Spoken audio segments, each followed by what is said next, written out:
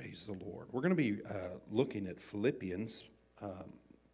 These are both texts comes from the Apostle Paul's writings. And so we're going to look at Philippians 2 and 5 first, and then we're going to look to Romans 12 and 2. If you'd like, go ahead and join me and stand for the word of the Lord and the God of the Word. Praise the Lord. Philippians chapter 2 and verse 5. Philippians 2 and 5.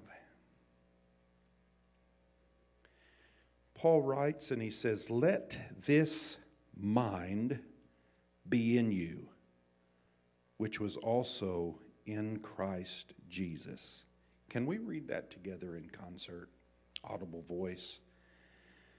Philippians chapter 2, verse 5. Let this mind be in you, which was also in Christ Jesus. Romans chapter 12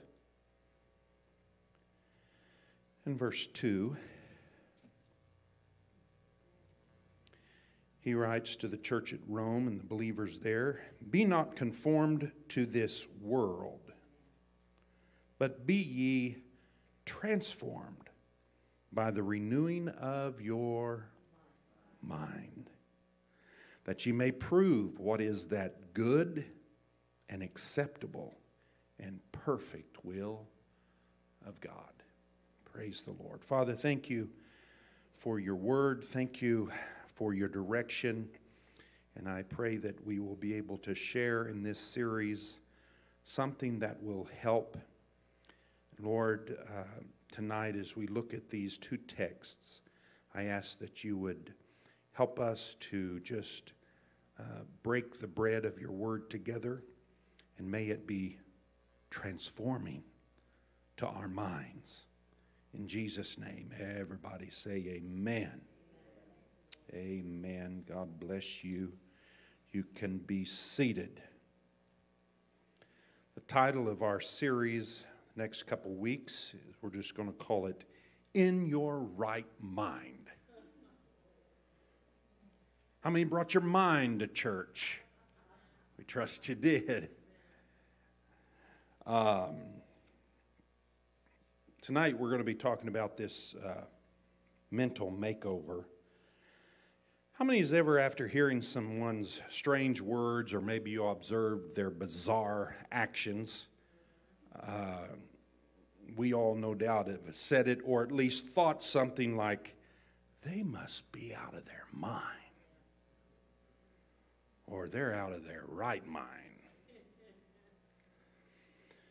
When people are apparently not in their right mind, they can say and can do some really questionable things.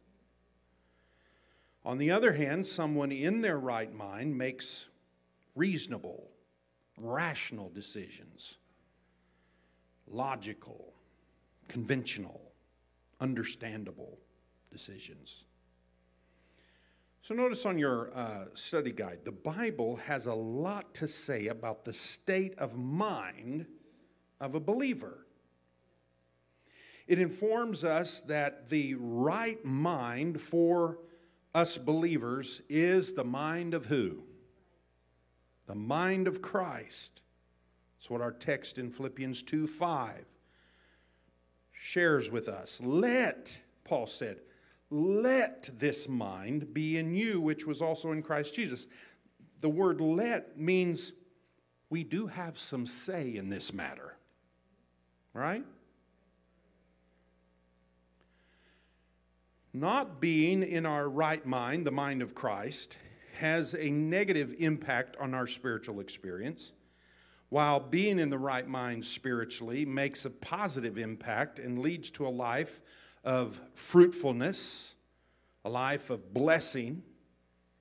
And I believe, hey, newsflash, it's God's desire that we live in our right mind spiritually. Amen. A very important verse in the terms of practical mental application is the one we read from Romans 12:2. Be not conformed to this world, but be ye what? Transformed. That's one of the key words in this phrase, in this verse. By the renewing of your mind.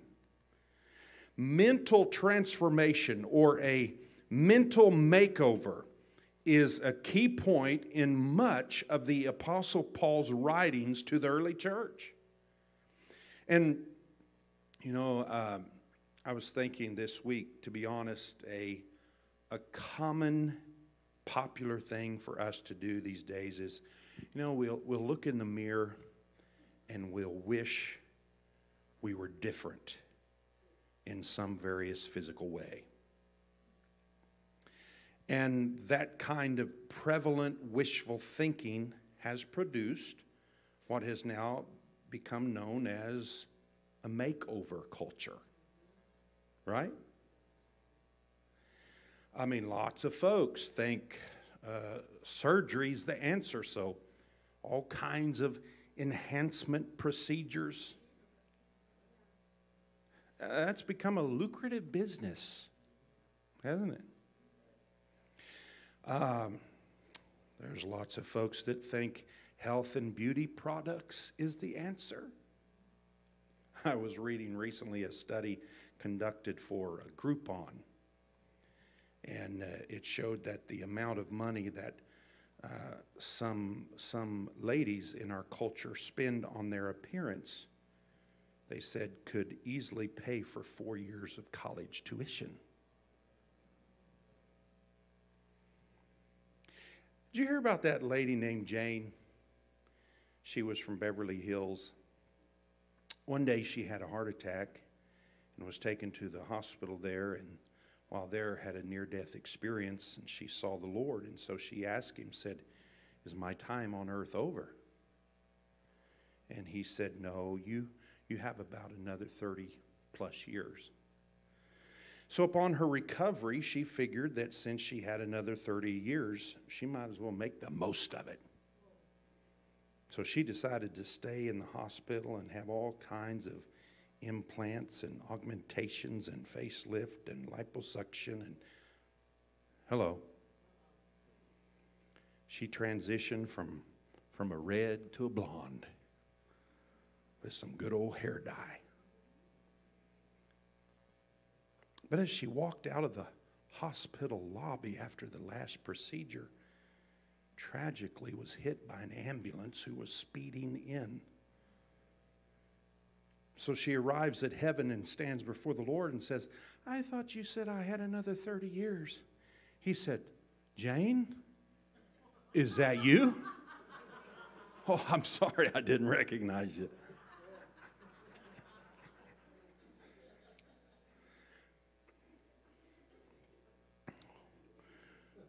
That story's good for a little laugh, but we don't want to get our theology from it.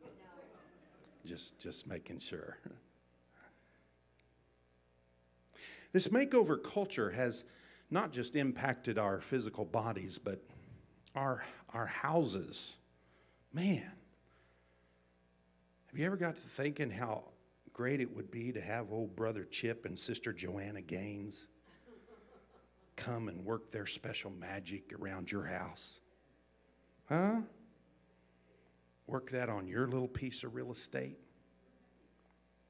Wouldn't it be great? Man. But in terms of ourselves, we have to realize, folks, true lasting change does not come from external makeovers. Rather, it comes from the internal mental makeovers. A transformation, Paul says, of the mind. True transformation comes with a change of mind, and that's what we're going to talk about the next few Wednesdays, Lord tarries. Now, there's a lot of different ways that we can attempt to have our minds changed. I thought it's interesting, for example, let's go back in history. Let's go back to the Spanish Inquisition. during that time period, they incorrectly thought that torture was a good way to change the human mind. They actually thought physical torture was a successful way to battle heresy. Well, they found out that stretching a person's limbs on a rack only brought external conformity through suffering, and that was about it. No real change of mind, right? Also, during the Korean War, they used the techniques of brainwashing. They would break you down and get you physically weary and weak from lack of food, lack of sleep, and they'd come in and wake their prisoners of war up in the middle of the night and be aggressive and mean until you were psychologically broken down. Then they would bring in a really nice guy who'd put his arm around you and speak friendly things to you and say, look, why don't you become a communist, because it really is a better way. Hello.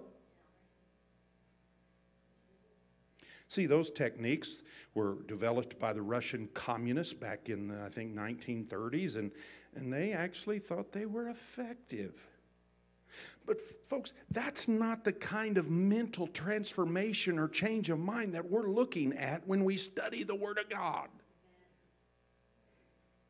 Romans 12:2 shows us that the greatest battleground of the Christian life is where? In our minds. In our minds. A few years ago, our family visited the Gettysburg battlefield there in Pennsylvania. Several of you have probably been there. And you'd agree, it's rich with all kinds of monuments and a lot of history. President Lincoln's famous speech, the Gettysburg Address, was delivered on that great battlefield. A battlefield of struggle, a battlefield of significance for us as a nation. But I got to thinking, as significant as that Gettysburg battlefield was, there's no battlefield as significant and vital as the one right up here in the human mind. Our mind is where the battle for true life change is really waged and fought. Thankfully, Paul said in 2 Corinthians 10:4, the weapons of our warfare are not carnal, but mighty through God to the pulling down of strongholds, casting down imaginations, every high thing that exalteth itself against the knowledge of God, and bringing into captivity every what? Thought. Everybody say thought. Bringing into captivity every thought to the obedience of Christ. So the weapons of God are mighty to the transforming of the human mind. That is how we're going to see our lives truly change. That's exactly what Romans 12, I believe, is talking about. So let's get where are we at? Roman numeral 1 on your study guide, a brief history of the mind. Now, I think it would be beneficial for us to look at a brief history because it all started a long time ago at creation. God created man in his image, male and female. And from the very beginning, God created the human mind, I believe, as the greatest, most complex physical creation ever. We know from Psalm 139:14, David the psalmist says, I am fearfully and wonderfully made. That is especially true of the human mind. Science tells us that our brain has 100 billion neurons or nerve cells. How many? 100 billion. Now you're thinking, what does that even compare to or mean? Well, as a point of comparison, they tell us that the Amazon rainforest has exactly 100 billion trees in it. And it is 2,586,884 square miles of trees. But we have that many nerve cells between our temples. It's kind of amazing, isn't it? They said each nerve cell or neuron has as many interconnections as there are leaves on those average trees. It's kind of mind-boggling. So the human brain, how many would agree, is the most complex physical thing God ever created? It is the center of memory, the center of mood, instinct, will, emotion, decision, the center of all physical functions. It is also the seat of individuality and the seat of our personal history. We train our brain through every experience we go through in life. Everything we go through creates a memory, and those memories have a lifelong influence on us. And habits can form as a result of them. The power of interpretation is centered here in the brain, so that sight and sound and touch and smell and taste constantly feed our mind tons of information. The human brain was created with this Godward focus to enjoy God, to know God, and to know His glory. So, wow, isn't the human brain amazing? But the bad news is the brain did not stay pristine or essentially good, because the brain fell when man fell. Right? So, what is that? Letter A on your study guide? Let's talk about the fallen mind. The fallen mind is in a state of darkness and corruption. This is seen in Romans chapter 1, where the Apostle Paul gives us a description of the fallen state of the human mind. And he says in verse 21, he says, when they knew God, they glorified Him not as God. Neither were they thankful, but became vain in their imaginations. That means vain in their thinking. That means their thinking actually became useless. Isn't that terrible to have such a creation like the brain, but it be useless? Paul says it was wasted. Their thinking became wasted. Their thinking became darkened. And he says, professing to be wise, they became fools, and exchanged the glory of the immortal God for images made to look like mortal man, birds, animals, and reptiles. That is the fall of the human mind into sin. The human mind leads the life of a person. Therefore, a corrupt, darkened mind leads to a corrupt, darkened lifestyle. This is made clear in Ephesians 4:17. The Apostle Paul puts it this way: walk not as other Gentiles walk, in the vanity of their minds, having the understanding darkened, being alienated from the life of God through the ignorance that is in them because of the blindness of their heart. Paul says because of spiritual ignorance, we were separated from the kind of life that God wants us to live. There's an intimate connection between the way we think and the way we live. Notice that on your study guide. So Paul says we're not to live like those people whose darkened minds and darkened understandings have led to darkened lifestyles. He says a corrupt life comes from a corrupt mind and a corrupt pattern of thinking. And as a result of sin, the natural mind in Romans chapter 8, Paul says, is actually hostile to God. It does not submit to his law, nor can it. Those characterized by a fleshly, hostile mind cannot please God, Paul says. It is impossible.